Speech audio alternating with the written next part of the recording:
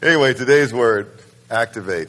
I'm going to challenge you today to spring forward in Christ. How about that? What do you think?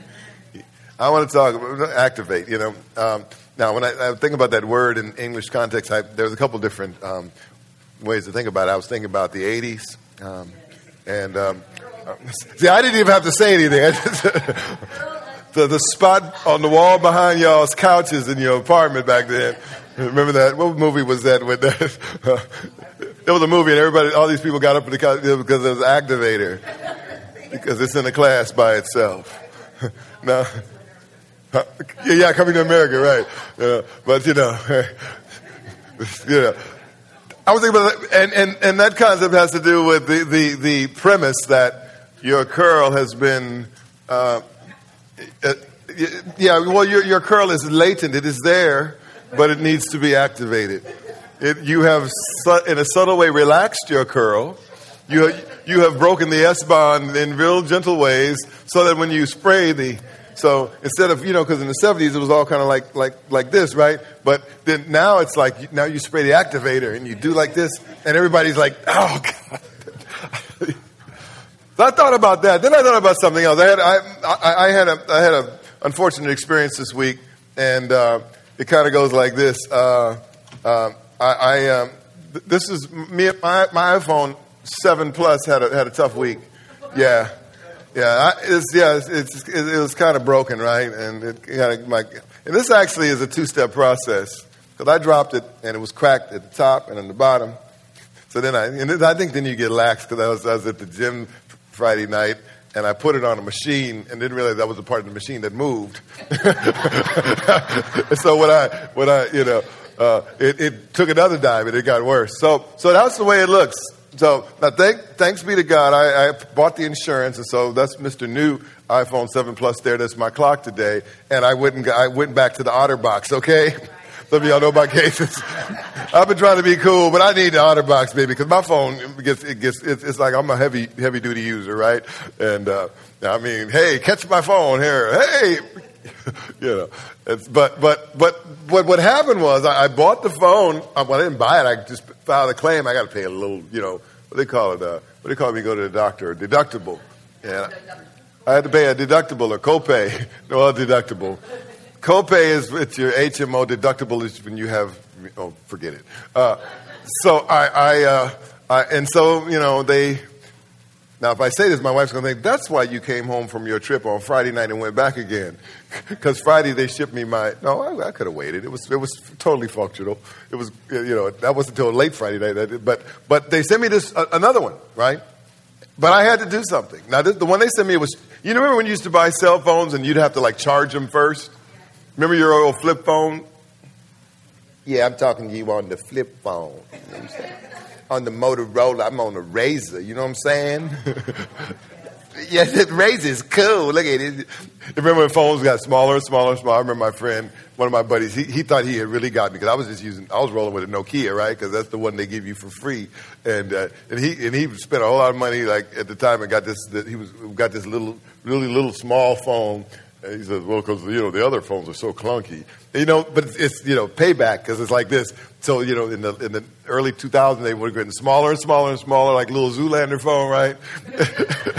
And then, all of a sudden, they come out with smartphones, and now they get bigger and bigger and bigger. And now you want the 7 Plus, which is like a little walkie-talkie. But what happens is this one was everything, it was ready to go. It was charged and all that. But I had to do one thing, and it took a little bit of work. I had to activate that bad boy. I had to activate it. It was a complete phone. But I had to connect it to my account. I had to do something. I want to suggest to us this morning that, and this stands in tension to what to what we talked about in Young Adult Bible Study last Sunday. We talked out of James about the situation where James says, be careful about going around saying, hey, tomorrow we're going to do this and we're going to do that and we're going to do that, because you don't even know what tomorrow's going to bring, because your life is nothing but a vapor. And James says what we should say instead is, if the Lord's will. And it doesn't mean to attach that saying to everything. Don't those kind of religious people kind of get on your nerves? Hey, let's go grab a burger. Well, if the Lord's will. Oh, shut up and just get in the car, It's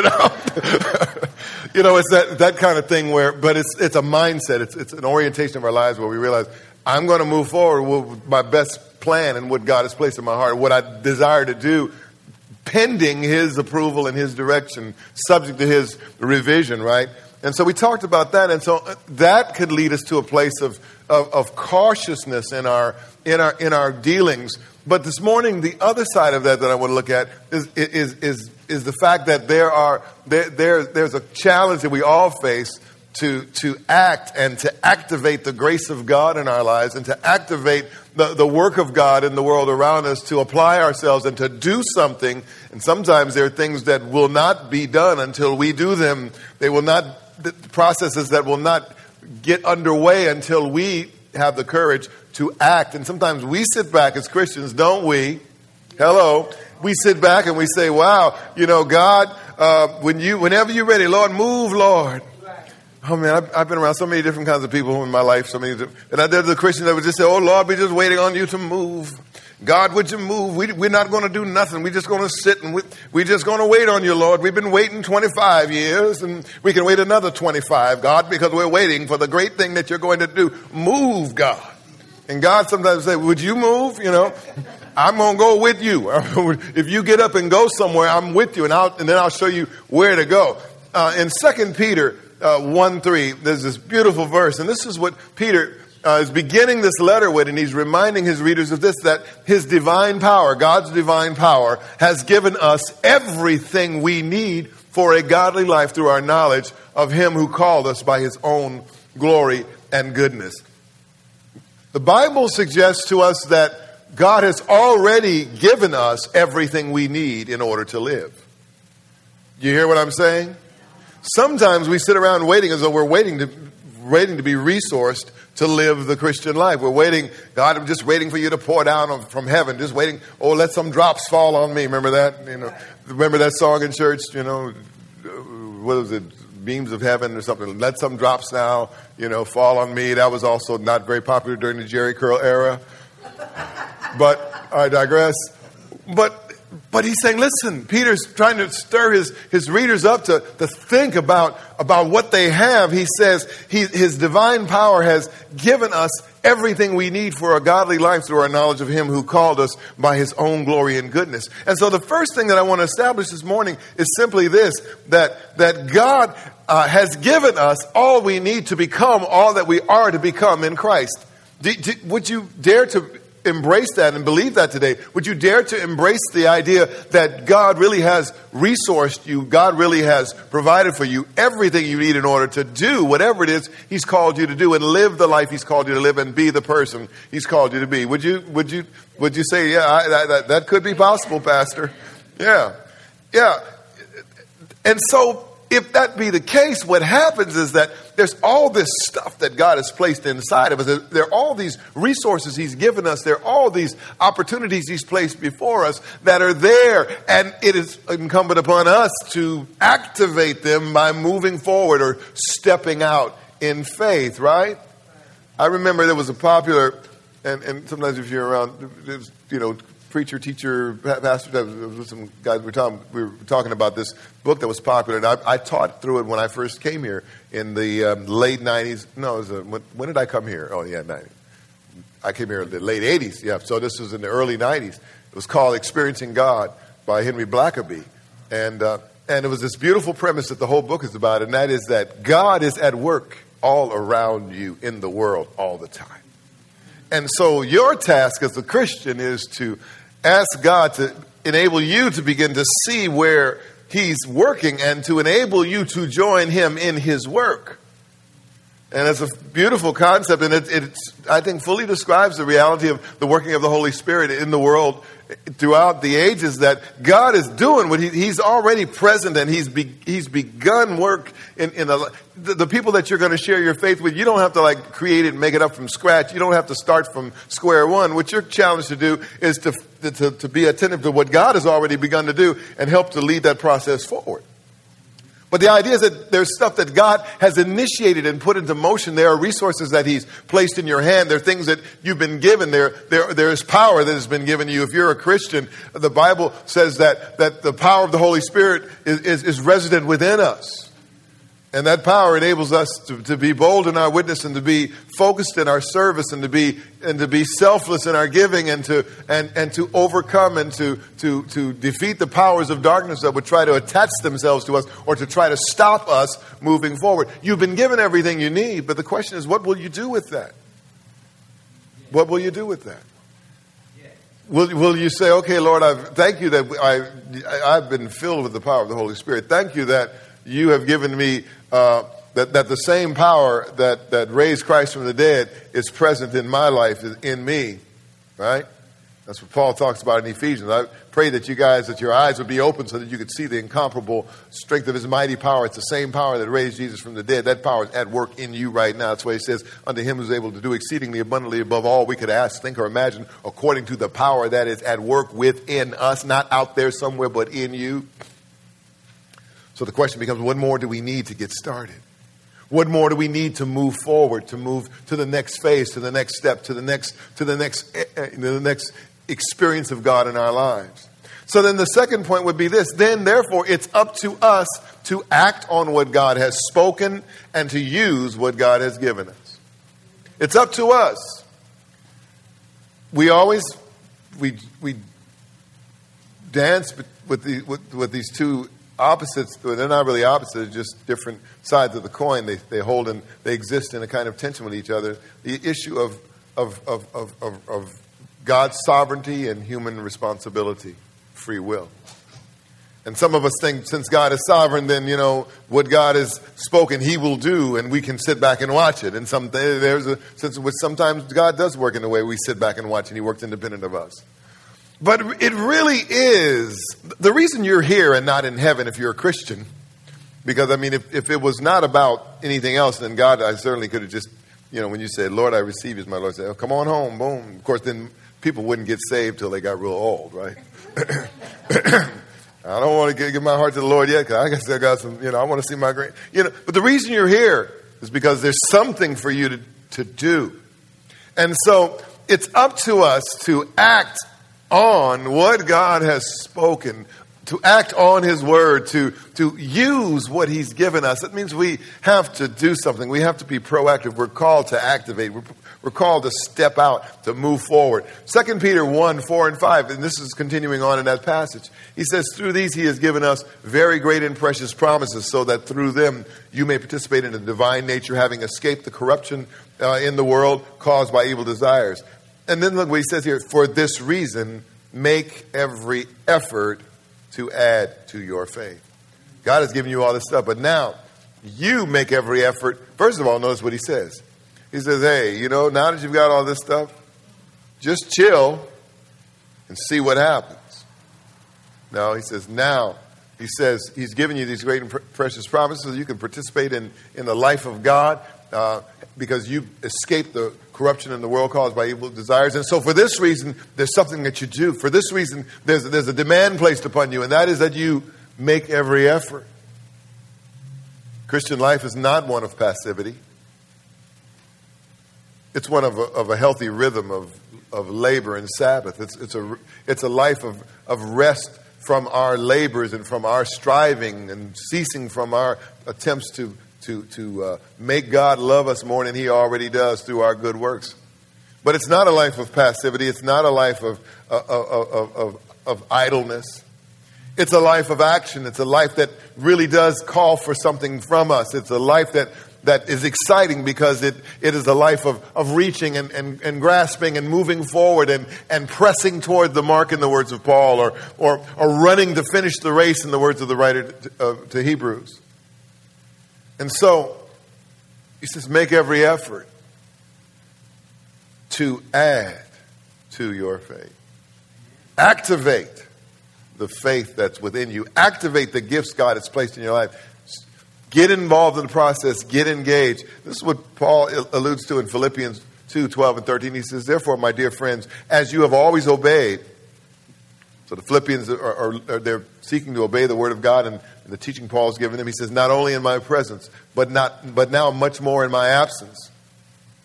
Continue to do what? Work out. See, you brought up money, money, money, Richard. I was going to bring up that song. Work out. He says, continue to work out your salvation. Did he say continue to work for?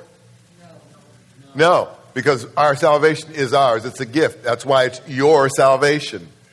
He says work out. God has put something in you, but you've got to work that bad boy out of you. You've got to work that forward. You've got to manifest in your life, and you've got to work through all the implications of what it means to be saved. You've got to work to grow in grace and in the knowledge of our Lord and Savior Jesus Christ. Do that, he says, with fear and trembling. Why? Because verse 13, because it is God who works in you to will and to act in order to fulfill his good purpose. You understand what he's saying? God is working in you for two reasons. Number one, so that you will begin to will to do the right thing. How many of you want to do the right thing? How many of you want to, how many of you want to serve God? I know I do. Well, you know what? You know where that impulse came from? God is working in you. He placed that in you. To will, to want to do good. You came to church this morning despite your bleary eyes and, the Visine and all things because you woke up this morning. What time is it? It feels like 5 o'clock. Well, it's 6.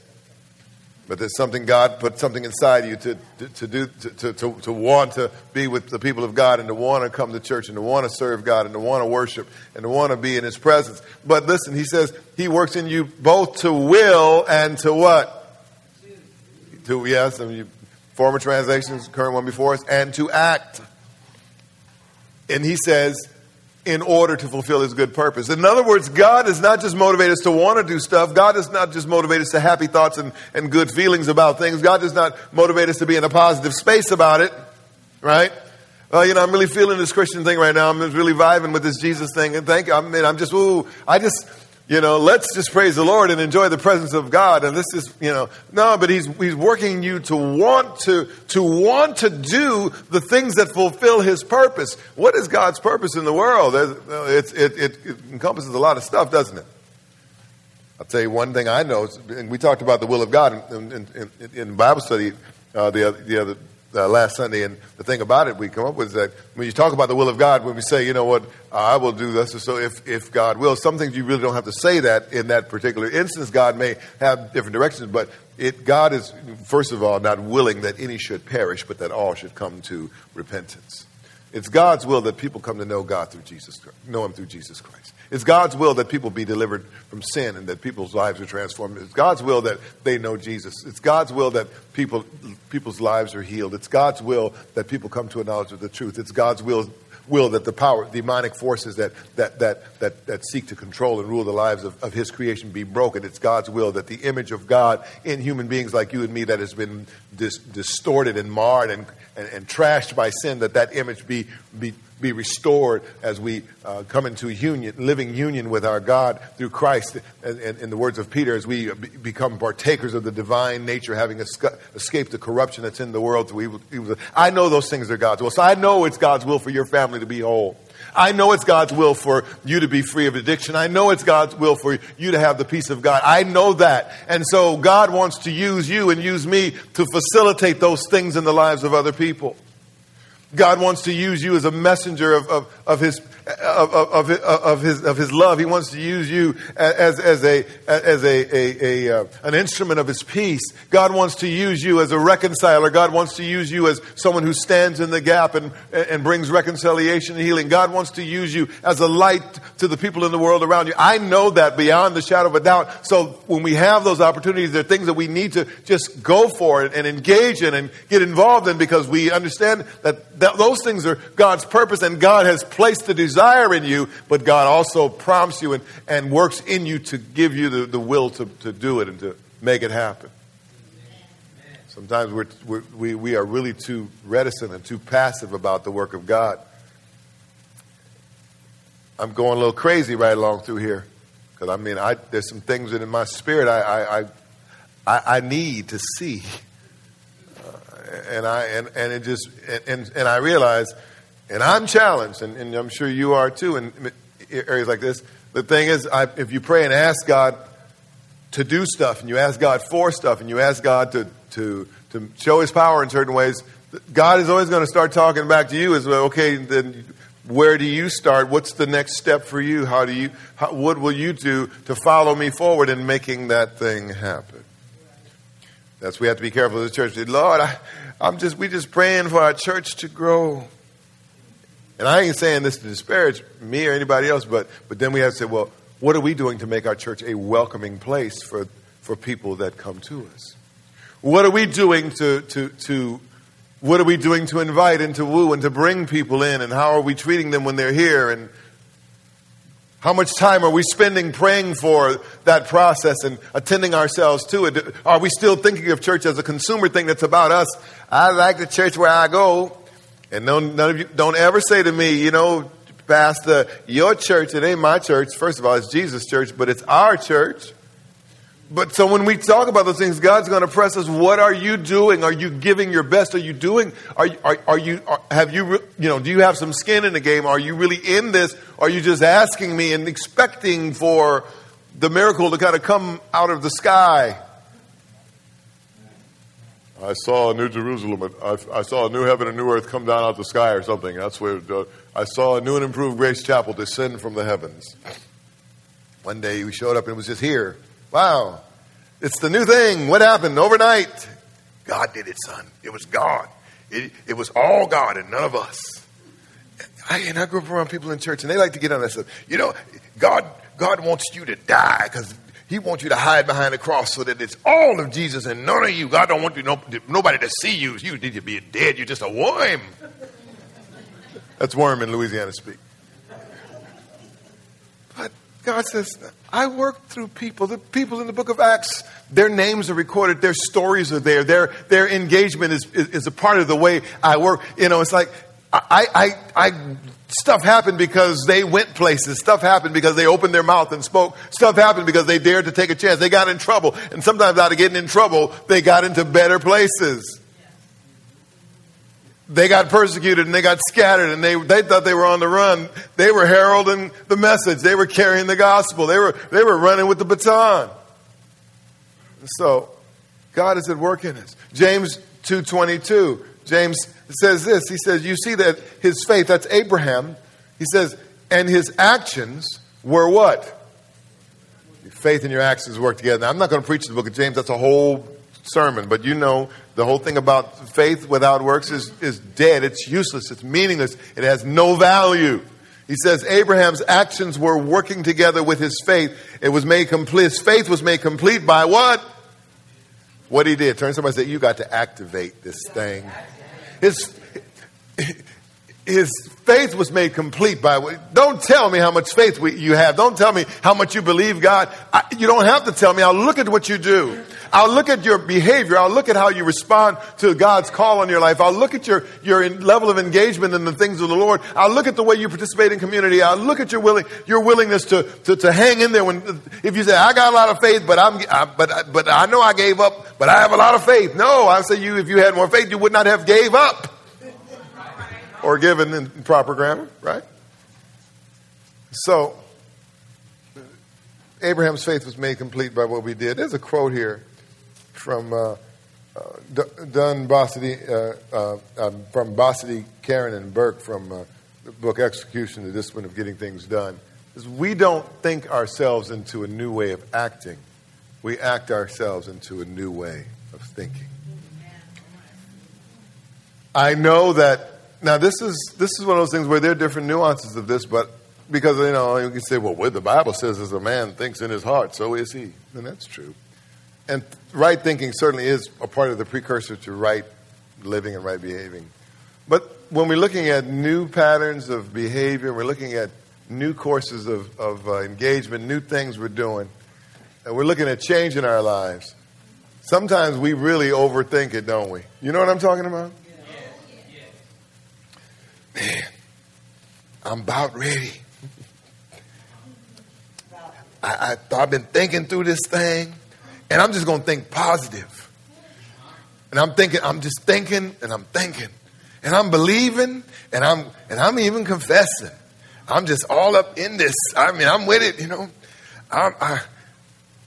and we think that if we just, it's like this. Somebody says, they're going like this. What are you doing? I'm thinking real hard. It's like this. And we think that if we did, and it stays in the realm of the cognitive, it stays in the realm of the mental, and we don't get anywhere. it's more effective and more real that you will tend to act yourself into a new way. That's why if you're married and if you're having issues in your marriage and you feel, you go back and you pull out your old, you put your records on, right? You pull out your old, Earth, Wind & Fire album, and you go and you put it on, you hear the scratch, scratch.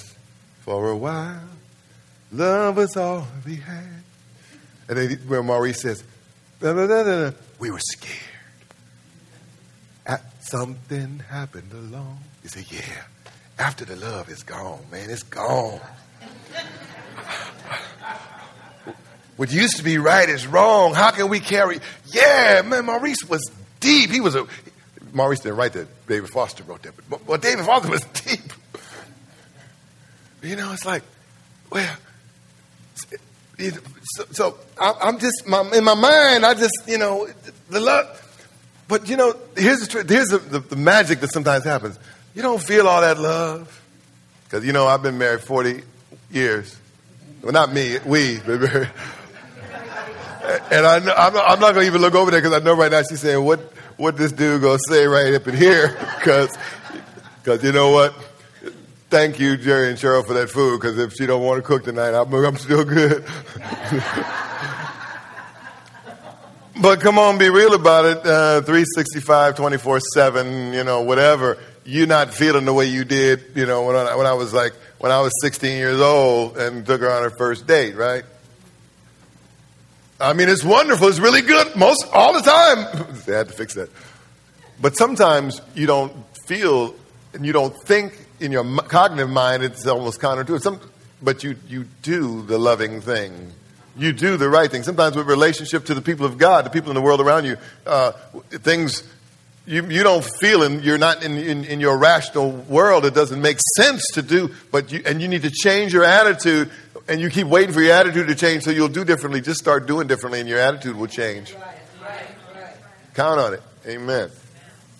So that's the starting point for it. Now let me go a little further here. A little bit more to go. I'm looking at the clock here. Since we sprang forward, so it's going to be light longer today, so that gives you longer to stay in church, and you can still get out there and do all the things that you like to do. But the thing is this: in talking about this, it raises the prospect of the fact. I want to challenge you today to think about areas in your life where you need to activate. Think about some steps you need to take. Think about next steps. Think about what things in your spiritual life that you need to attend to. What areas of growth that need to take place, where you want to be, where you know God wants you to be, what you want to be doing for God. Think about those things in terms of next steps, but realize that we have to be strategic about that. I'm going to go a little bit into this for a moment because I want you to, when you think about doing stuff, I want you to think about how to frame those goals in a way that is helpful and not counterproductive. St. Francis of Assisi said this. He said, start by doing what's necessary, then do what's possible, and suddenly you are doing the impossible. I like that. Now, we're going to go a little further here, and I want to talk about, oh, wow. Turn the channel. Remember that guy? Yes. That's my boy. Get smart, right? I'm going to encourage you to get smart. That's a cheap shot, right? This is even a cheaper one. How do you hear from God? I don't know. That's the next thing from Apple, baby, Yo, what's up? Apple Watch, Apple Shoe, right? But I'm going to give you, in talking about this thing and talking about how do I go forward? How do I think about setting some paths of action in my life that will enable me to grow closer to God or be a better husband, be a better wife, be a better child. Why is it always on the parents, right? Be a better parent, be a better kid. You kids. It's always on the parents. I just really need prayer with my... How come kids ever come, I just need prayer for my kidding skills so that I can be a better... It's always the parents. So you can be a better whatever because you've been resourced by God. And so there are a few things. First of all, the first one is this. With regard to that, we need to be specific. And it goes like this, and the notes on your YouTube version kind of bring us out in some detail. But it's like, if I say, what are you going to activate this week in your life? You're going to say, well, you know what, Pastor, my intent this week is to grow closer to God. You know what I say to you? How so? Right. You know, we're guilty in church of spiritual aspirations that are really broad and not specific. I'm gonna grow up into all the things of God, and I'm just gonna have everything God wants for me. You know, we have these big broad things that we say, you know, what are you gonna like? And we get in trouble with this at the beginning of the year, don't we? Because some of us are pretty focused in our resolutions, but some of us are, you know, you have resolutions like, I'm gonna get healthy. Well, what does that mean? That's good, but I mean, so what does that mean? I mean, so be specific. Instead of saying, you know what, I'm gonna read the Bible more. Maybe I'm going to be more spiritual, get close to God. I'm going to read the Bible more. But then if you come to that, then I would challenge you this way. I'd say, well, is that goal measurable? Because if you tell me, because if things aren't measurable, if we can't put a metric to it, we have because you know all your health and weight stuff, right? Yeah. You got all your apps and your scales and all the machines in the gym that you run on and stuff. You sit or walk on real slow. I've been on this treadmill for 2 hours, man. Yeah, this is cool. You know, I've been watching TV. But you know, everything's got numbers attached to it. There's ways of measuring stuff, and you know, it's like when you stand on the scale, that's a metric. You know, that's because you say I want to lose weight. There's a way to measure that, right? And then saying, well, I'm not going to stand on the scale. I'm just going to go by how my clothes fit. That might work for you, right? But rather than I'm going to get closer to God, rather than just I'm going to read the Bible, how about I'm going to read the Bible every day. I'm going to read the Bible 15 minutes a day. And you say, well, that doesn't sound like very much. Well, it may be you, but here's the other thing. See, it needs to be attainable. Being a pastor, you hear people's grandiose and lofty aspirations. I'm going to read through the whole Bible every week. Then you won't sleep or eat. And you will speed read. And you'll probably go blind and lose your mind. You're not going to go read the Bible through every week. I'm going to read through the Bible 5 times this year. And you've never done it once. I'm going to pray 2 hours a day, and you got a job and kids. That's not reasonable. See, sometimes in church, I think we get hyped up, and then we want to activate out in the zone that's way beyond what we're capable of because sometimes we feel guilty, sometimes we feel inspired, but we fail because we're going way beyond what is reasonable and attainable, right? So it's better to start on the conservative side and build into it and see what your capacity and your ability and your opportunities are. So rather than just say, I'm going to grow spiritually, you're going to be specific. I'm going to, and that's going to probably be broken down into several things. You're going to read the Bible, I'm going to come to Bible study, and I'm going to pray. But in all of those, you do that, and you do it in a way that's, I'm going to do X amount of minutes a week or X amount of chapters a week, but it's something reasonable. I'm going to read a book of the Bible a month or a week. I'm going to read 5 chapters a day. Some of you read through the Psalms. Some people read through the Psalms every month. It's a bit of reading, but it's doable. Sometimes we regard the ministry. You know, we say, hey, you know, we're going to grow our church. We're going to grow our church 500% in 6 months. Yeah, boy, that would be kind of cool. That'd be a problem I could relate to, right? But the thing about it is it's unreasonable, and it's probably not attainable apart from a powerful move of God's Spirit, which is not out of the question, but with regard to what we need to do every day, we need to set goals and targets that are beyond, a little bit beyond us, but that are attainable. And then finally, that are relevant, that have something to do with what we're talking about, that have something to do with the whole thing of spiritual growth. You know, I want to grow spiritually. I want to activate my spiritual life this year. And so I think what I'm going to do is I think I'm going to get my car tuned up. That's, and that's way out there. But sometimes we have stuff that seems to be affiliated with one goal or one concern that really are not relevant to what we're trying to do.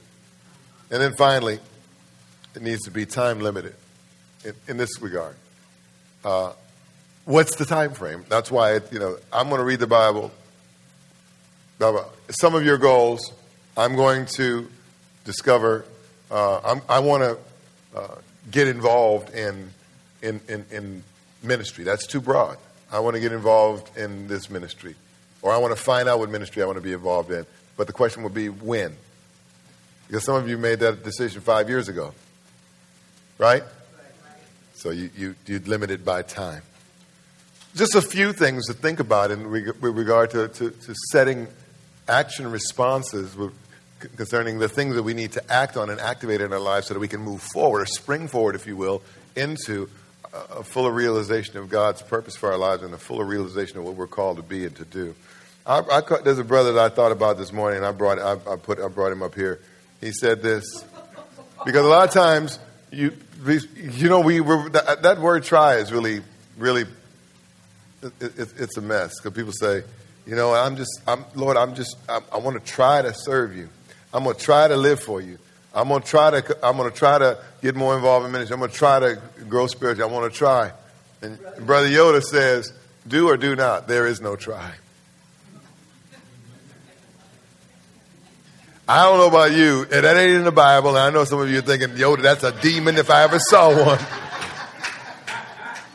But I'm telling you, that connects with me in a way that to me it's consistent with the big sweep of Scripture. You don't see people of faith trying, people of faith do. Now, it's not that in doing you don't fail, but trying is when we go with a trying attitude. It's kind of like this. I'm gonna try this, meaning it's like you halfway expect that I very well may fail, or let me have a back door or a mechanism in place so when I do fail, I can save face. You either do or you don't. There are a lot of things in life. If we think of it like this, just stepping out of faith. Hey, I'm going to serve God. I'm not going to try to serve God. I'm going to pastor this church. I ain't trying to pastor. I pastor the church. Do I fail? Yes. Am I the greatest ever? I think so, but you won't.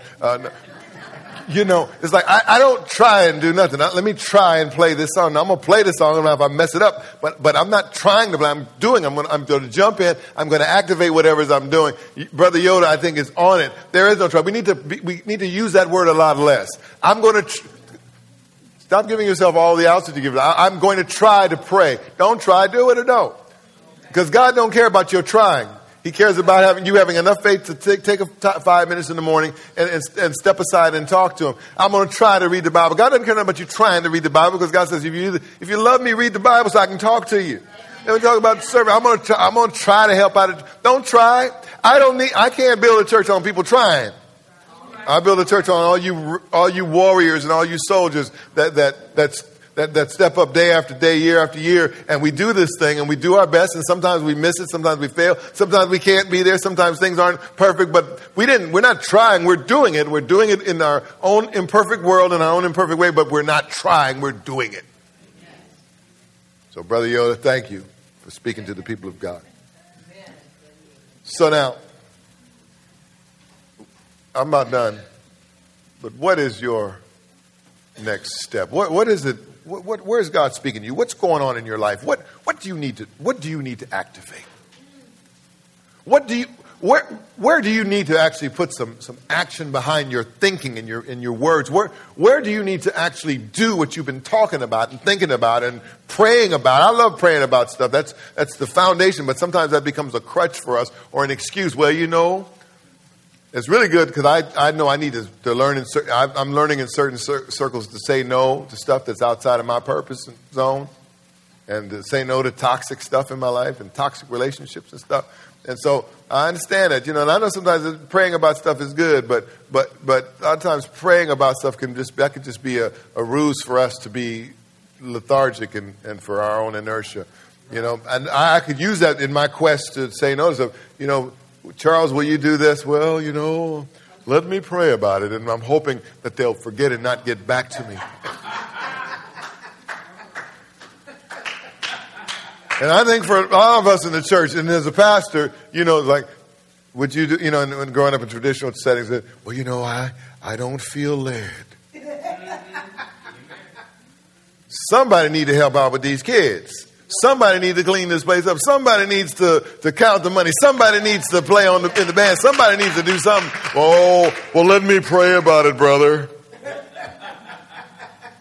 I think it's a cop-out a lot of times. You should pray about everything, obviously, but it can be a cop-out. Let me pray, but the thing, what have you been praying about? And God is saying, maybe whispering in your ear right now, Charles is messing with you. I know he's getting on your nerves, and I know he's going long, and it's daylight savings time, and you want to go take a nap, but listen to the voice of the Lord this morning. Because the thing about it is, there's something you've been thinking about and praying about and mulling over and considering and kind of shuffling your feet on. God says, when are you going to do something about it? There's something in your life that needs to be fixed. When you're going to fix it? You say, whoa, that sounds like self. Well, self in partnership with God, because God's not going to fix it apart from your engagement. If you're not willing to step out in faith and do something, what do you think he's going to do? I'm not willing to make anybody mad or hurt any feelings, but I want God to make people mad and hurt their feelings on my... So what is it? What is it in your career? What is it in your family? What is it in your ministry, in your engagement and the things? What is it that you maybe need? You think, I want God to use me, and God say, remember, those people that you hang out with on break sometimes that are really they're kind of searching for God, but they kind of don't have a clue. Maybe just begin and maybe ask me to help you find more specific ways to begin to reach out to them and form a more genuine relationship where you can maybe share a little of your story. Do something. Don't just hide behind your Starbucks cup. There's only so much you can say, but yeah, this is a good latte. Yeah, this is good. Did you see that game last night? No, I didn't see it. Oh, did you see that movie last night? Which one? There's 500 of them on my TV, right? But when you, God, I want to be more involved. What will you do? What's the next step to get more involved? What's the next step to grow spiritually? What's the next step to go deeper into things of God? What's your next step or steps? And it comes like this. What is your plan of action? What plan of action will you activate in order to realize God's purpose in your life? I live in this strange world, and you do too. On one hand, there's aspects of ministry that are very much like surfing, where you go out to the beach, right? Some of you will be there today. And especially since the sun doesn't go down until later. You can go and look at the water and say, wow, I'm really tired, and the sun's up, and there's water, and the sun's setting, and why am I out here? And we go home. But surfers, they don't have a switch to say, okay, turn on the surf. And it's not like the surf report doesn't say, okay, at 10:03 there's going to be a 20-foot. That's going to be the one. And then, they have some forecasts. But basically what they do is they're out there paddling around in the water. What are they doing? They're waiting for the surf, for wait. There are aspects of ministry that are like that. And to some degree, there's things that God will do sovereignly. There are movements of God. There's movements of God's Spirit that will take place in ways that are beyond our control. And we want to be ready. So when they come, it's like the surf. We get up on the board. And if it were me, I'd get up on the board and fall flat on my face. But these guys get up on the board and ride the wave and have all that and make full use of it and exploit it fully. That's one side of the equation. But the other side of the equation are all these things in life that we as the people of God that are placed before us that God says, I really am in this instance waiting on you.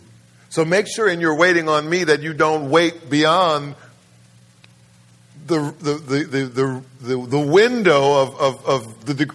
That's hard to express what I'm trying to say here, but while you're waiting on me, don't wait too long and don't neglect the things that I'm waiting on you for. You wait on me for what I got to do, but I'm waiting on you. So listen, don't sit at home and tell me, I'm waiting for God to bless me. Get up off yourself and go to church. That's right, man. That's right. Don't sit there collecting your dust on your Bibles. I just need God to speak to me. Open that bad boy and start reading. Right. I want God to bless my money, but I'm scared. I don't know if I could give $1 because I might need that $1 because I might run low on my Starbucks app. If you're not willing to enter in, if you're not willing to invest, if you're not willing to engage, if you're not willing to step out, God says, I'm waiting on you. You step out in faith. I'll meet you. You get out of the boat. You can walk on the water. You can come to me, but you got to keep your eyes on me and step out. And Jesus didn't magically draw Peter out the boat. Lord, bid me to come to you. Well, okay, Peter, here you go. You know, it's like the, Bewitched, he wiggles his nose. Or he does, this is the theremin music. And Peter's like, oh, this is cool. I'm walking Jesus. No, Peter had to get out there on his own, and that's why he sank, because it's in his humanity. He had to take the step of faith, and while he kept his eyes on Jesus, he did well. But in his humanity, as he took his eyes off Jesus, his own fears kicked in. He failed. But you know what? He didn't fail because he did it. You say he tried. No, he didn't try. He walked on water. He didn't walk as long as he wanted. He didn't walk up probably as straight. He probably didn't get his cool walk on, but he walked on the water. And so you got to get out the boat sometimes. You got to take that step. Where is God prodding you? What is the Spirit saying to you? And I love this basic question, and it's one we should ask ourselves often with regard to things. There's some things in our lives that this really applies to. If not now,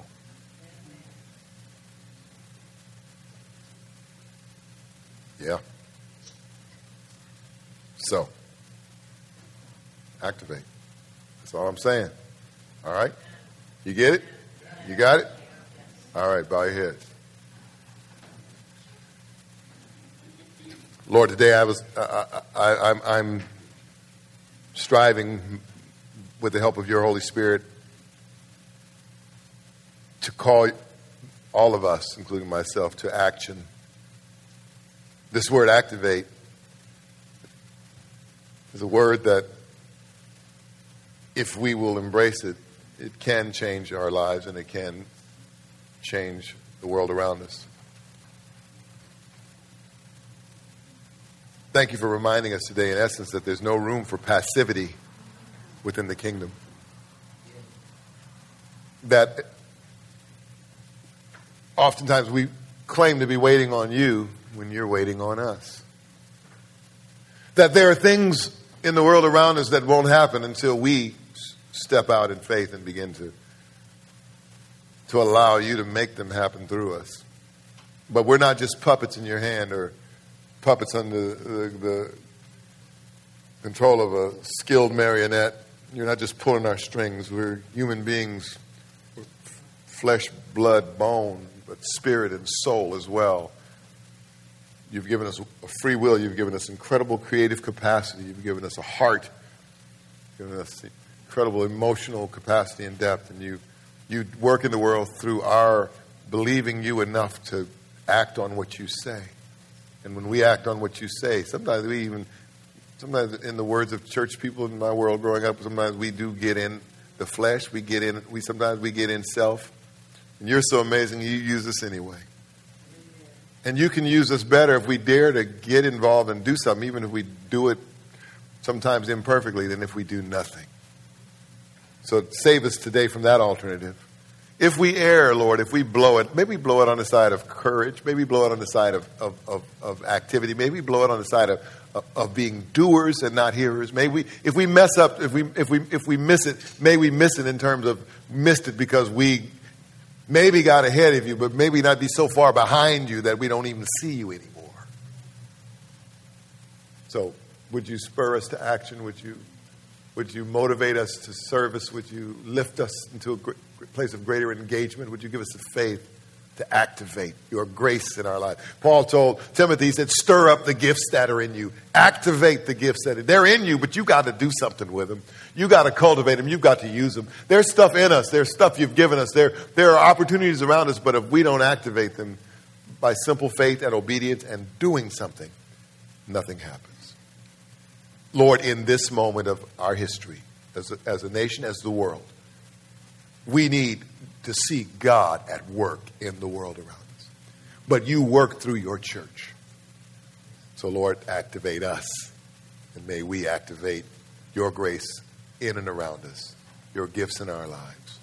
And even activate your grace and your love and release others to fulfill their potential in you. Release others to discover who they are in you and what you want for them, and to be a part of the process of bringing out the best in the people around us.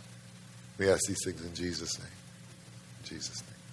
Ushers are going to come forward. If you haven't had a chance to give, we're going to They're going to sweep by you, and if you have a connection card to drop in, drop it in the tray.